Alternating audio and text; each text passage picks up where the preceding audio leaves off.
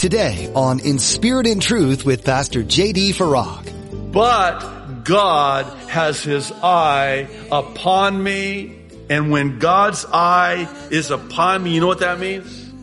No thing, no one, no opposition, no weapon forged against me can prosper. You can come against me with all the opposition you want. If the hand of God is on me, if the call of God is on me, if the eye of God is on me, you are a defeated foe. You're listening to In Spirit and Truth, the radio ministry of Pastor J.D. Farag of Calvary Chapel, Kaneohe. Pastor J.D. is currently teaching through the book of Ezra. We serve a mighty God. How often we forget this fact. We get caught up in the perceived obstacles in front of us and become blinded to His greatness. Pastor J.D. reminds us in his message that when God sets something in our lives to be accomplished, nothing can stop it. We just need to remember this, live into it, and claim it. Now, be sure to stay with us after today's message to hear how you can get your own copy of this broadcast. Subscribe to the In Spirit and Truth podcast or download the In Spirit and Truth iPhone or Android mobile app.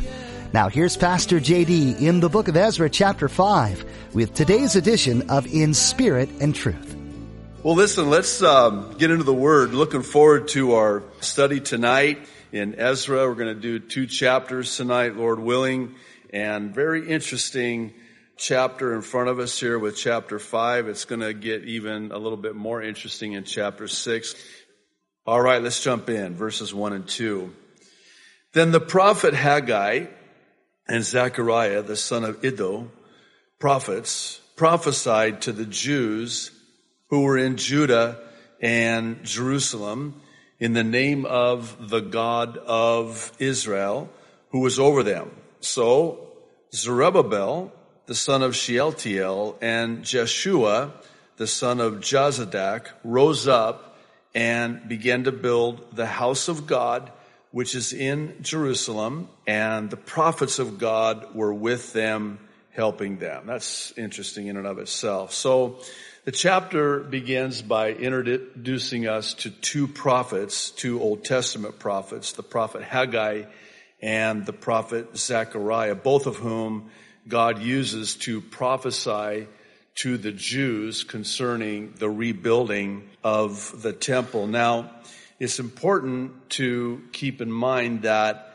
there were about 50,000 Jews who made this long and actually very difficult journey back to Jerusalem by way of the decree from Cyrus, king of Persia, which was a pretty remarkable prophecy in and of itself, according to the prophet Isaiah.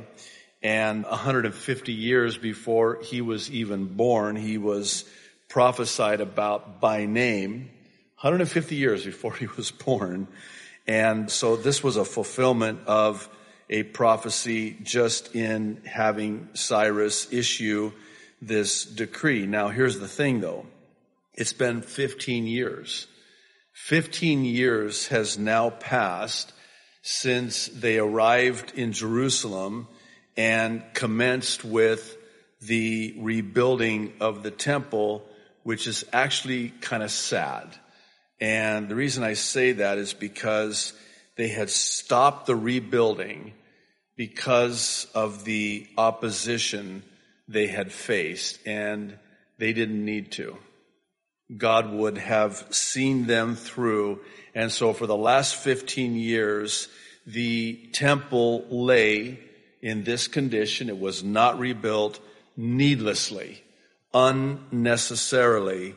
And now enter the prophet Haggai and Zechariah with him, but specifically the prophet Haggai prophesies to Zerubbabel, the governor, and it's really a rebuke. He's actually rebuking him as the governor over them because of the ceasing of the rebuilding of the temple. And if that weren't bad enough, he's actually rebuking them because instead of rebuilding the temple, for the last 15 years, they've been building really nice houses for themselves. And that's what this prophecy from Haggai is going to be about. Actually, if you don't mind, I want to read the prophecy. It's in Haggai chapter 1. There's 15 verses in chapter 1. And so you can just follow along. Certainly you can turn there if you want. It says, in the second year of King Darius, in the 6th month, on the first day of the month, the word of the Lord came by Haggai the prophet to Zerubbabel, the son of Shealtiel, governor of Judah, and to Joshua, the son of Jehozadak, the high priest, saying, and here's the prophecy, thus speaks the Lord of hosts, saying, this people says, the time has not come, the time that the Lord's house should be built. Then the word of the Lord came by Haggai the prophet, saying, is it time for you yourselves to dwell in your paneled houses, and this temple to lie in ruins? Now therefore, thus says the Lord of hosts, consider your ways. He's going to say that again here in a moment for the second time. You have sown much and bring in little. You eat, but do not have enough. You drink, but you are not filled with drink. You clothe yourselves, but no one is warm. And he who earns wages to put into a bag with holes. In other words, you're making money, but it's disappearing. You're buying nice clothes, but you're not staying warm. It's just never enough. You drink, but your thirst is not satiated. You sow much, but you know what? You're bringing in very little. You eat, but it's just never enough. And that's why. And then he says, verse 7, thus says the Lord of hosts, and here it is for the second time, consider your ways. I like how Ecclesiastes, Solomon writes in chapter 7, verse 14. He says, when times are good, during times of prosperity, enjoy. But when, not if, when, I wish it said if, when adversity strikes, I wish it said if adversity strikes. No, it says when adversity strikes, stop and consider your ways. Does God have your attention yet? The reason why you're not blessed is because maybe God needs to get your attention for the sake of redirection. And this is one of those cases where, thus saith the Lord, consider your ways. Verse 8, he says, go up to the mountains and bring wood and build the temple, that I may take pleasure in it and be glorified, says the Lord. You looked for much, but indeed it came to little. And when you brought it home, I blew it away. Why? Says the Lord of hosts. Because of my house that is in ruins, while every one of you runs to his own house. Therefore, the heavens above you withhold the dew, and the earth withholds its fruit. This is God's doing. This is God's doing. He is withholding the dew. He is withholding the fruit. And here's why. He says, verse 11, for I have called for a drought on the land and the mountains, on the grain and the new wine and the oil, on whatever the ground brings forth, on men and livestock and all the labor of your hands. Verse 12, then Zerubbabel, the son of Shealtiel, and Joshua, the son of Jehozadak, the high priest, with all the remnant of the people, obeyed the voice of the Lord their God and the words of Haggai the prophet, as the Lord their God had sent him. And the people feared the presence of the Lord. You think? Then Haggai, verse 13, the Lord's messenger spoke the Lord's message to the people, saying, I am with you, says the Lord. So the Lord stirred up the spirit of Zerubbabel, the son of Shealtiel, governor of Judah, and the spirit of Joshua, the son of Jehozadak, the high priest, and the spirit of all the remnant of the people, all 50,000 of them. And they came and worked on the house of the Lord of hosts, their God, on the 24th day of the 6th month in the 2nd year of King Darius. Now, one of the reasons why I wanted to read this prophecy here in Haggai is because we're just told in verse 1 and 2 that they prophesied to Zerubbabel, and then verse 2 says, so they started rebuilding the work of the temple. Well, that kind of leaves out a little bit of we needed those blanks sort of filled in. Well, no wonder verse 2 says they rose up and started the work of rebuilding the temple. That's quite a prophecy. How would you like to be on the receiving end of something like this? I'll personalize it. You can fill in the blanks in your own life with your own name. How would I feel if I'm on the receiving end of something like this? Thus says the Lord. JD, you're doing all of these things, and I just take and effortlessly, I just blow it all away. All your labor, all the works of your hands. And do you want to know why? Because you're building your own kingdom. And it's at the expense of my kingdom. Does this mean that God is against us having nice things? Absolutely not. Absolutely not. But that was the priority. Meanwhile, the temple of the Lord is sitting in ruins while they're building these beautiful paneled houses. And this is taking place over a period of about 15 years. And God says, that's it. That's it. That's enough. The time has come. Interesting, the prophecy is, you say, well, it's not time to build the house of the Lord. Well, oh, really? So is it time then for you to build a nice house for yourself while the house of the Lord lays in ruins? Really? Okay, well, then this is why, simply put, there's no blessing from God on your life. It's not that God doesn't want to bless us. It's that God can't bless us. And by the way, God is looking for every reason to bless His people. God wants to bless us. God doesn't delight in withholding His blessing from us as He did. But there does come a time in the life of God's people where He will deem it necessary to withhold the blessing, if for no other reason other than to get our attention, because it's for our redirection. And to their credit, they take heed to it, and they commence now with the rebuilding work. Verse 3, at the same time, Tattenai, the governor of the region beyond the river, and Shethar-Boznai and their companions came to them and spoke thus to them. Here it comes. Who has commanded you to build this temple and finish this wall? Then, accordingly, we told them the names of the men who were constructing this building. But, and I love verse 5, I love verse 5, I love verse 5. But the eye of their God was upon the elders of the Jews, so that they could not make them cease till a report could go to Darius.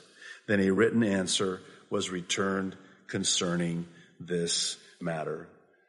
This is, to me, one of those but God passages.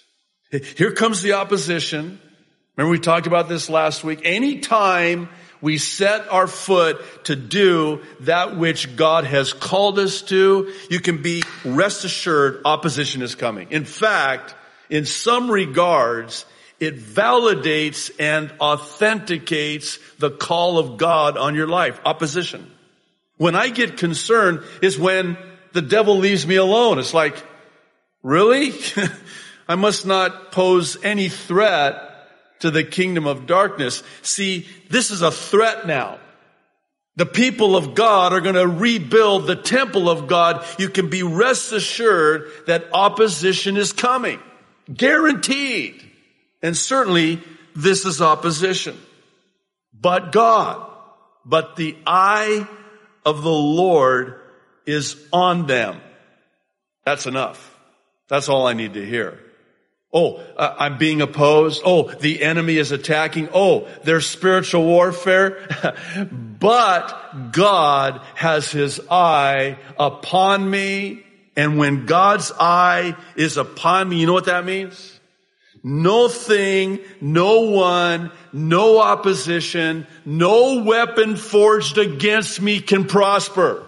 You can come against me with all the opposition you want. If the hand of God is on me, if the call of God is on me, if the eye of God is on me,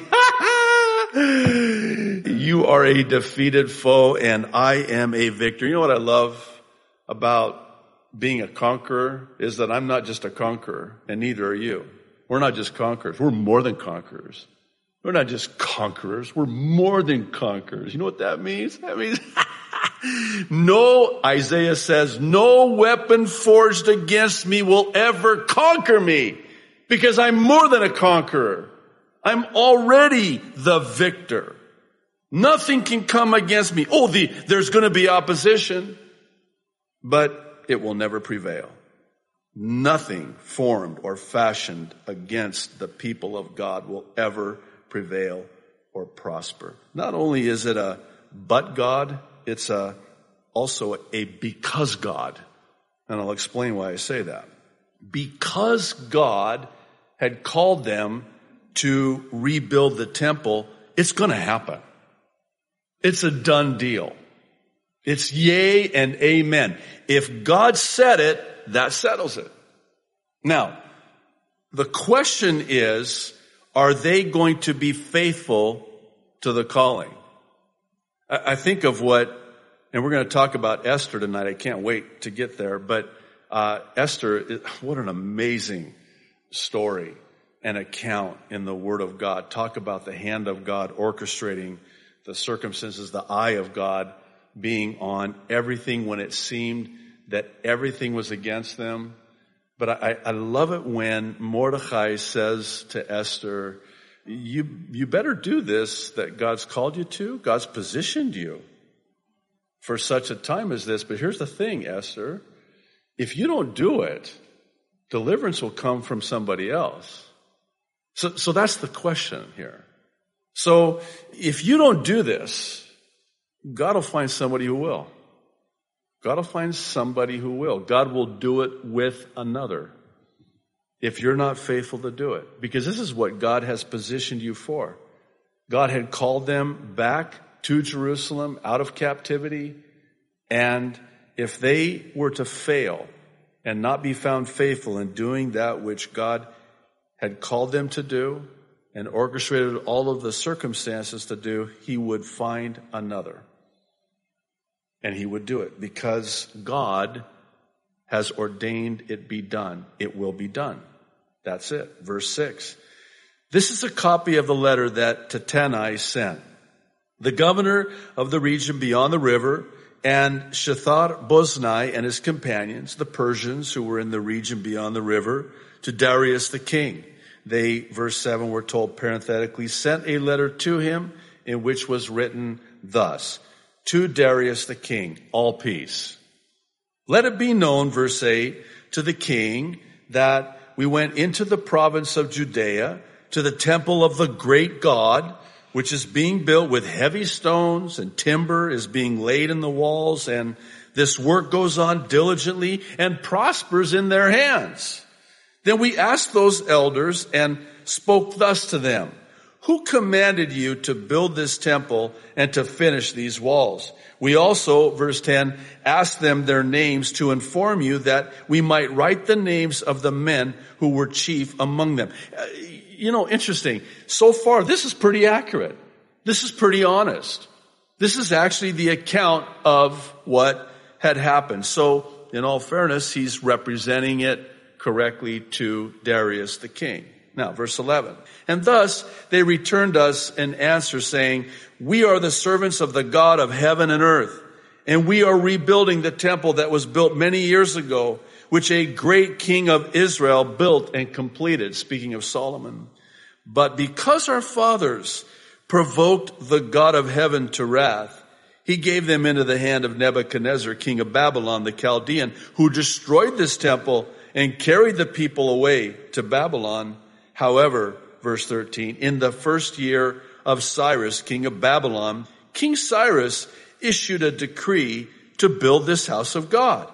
Also, the gold and silver articles of the house of God, which Nebuchadnezzar had taken from the temple that was in Jerusalem, he carried into the temple of Babylon. Those King Cyrus took from the temple of Babylon, and they were given to the one named Sheshbazzar, whom he had made governor.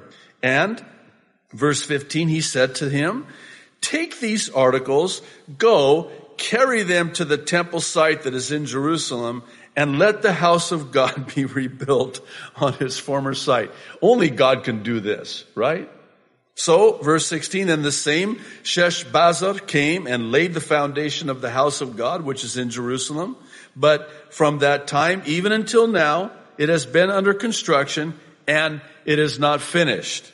Now, therefore, if it seems good to the king, let a search be made in the king's treasure house, which is there in Babylon, whether it is so that a decree was issued by King Cyrus to build this house of God at Jerusalem, and let the king send us his pleasure concerning this matter. That's what the letter said. And it's accurate, and it's being represented accurately. And all they're saying, all the Jews are saying, and Tattenai is reporting it back by way of this letter and report to the king, King Darius. All they're asking is, do a search and find this decree from King Cyrus, and you will see that it is so. This Tattenai guy is sort of interesting to me, and I say that for a couple of reasons. One of which is that he seems to think that this decree from King Cyrus doesn't exist. Or it's either that, or secondly, if it does exist, there's no way that it'll ever be found. Now, again, in all fairness to this guy, he's willing to proceed with the due process of searching out the matter. But think about this. It's been 15 plus years.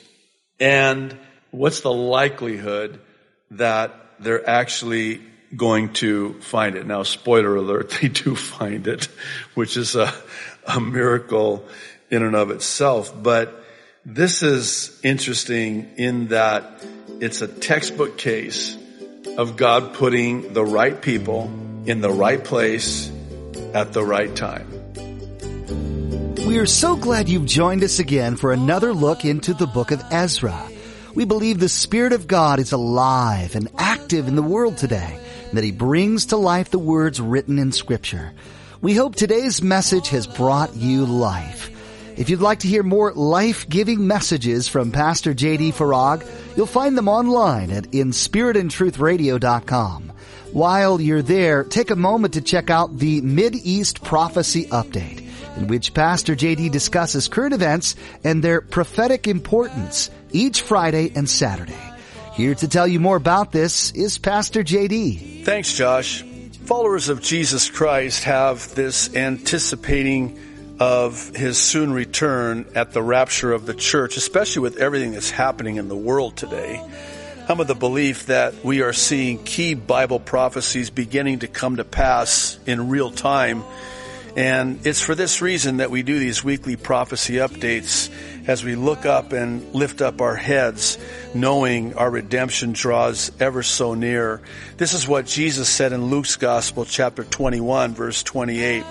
Our hope here at In Spirit and Truth is that believers will be ready and non-believers will get ready by coming to a saving knowledge of Jesus Christ while there's still time. Thanks, Pastor J.D., and thanks to you for being a part of our listening audience. If you're in the Kaneohe area, we'd love to meet you in person. Stop by Calvary Chapel Kaneohe on Sundays and Thursdays to worship with us and study the Word of God.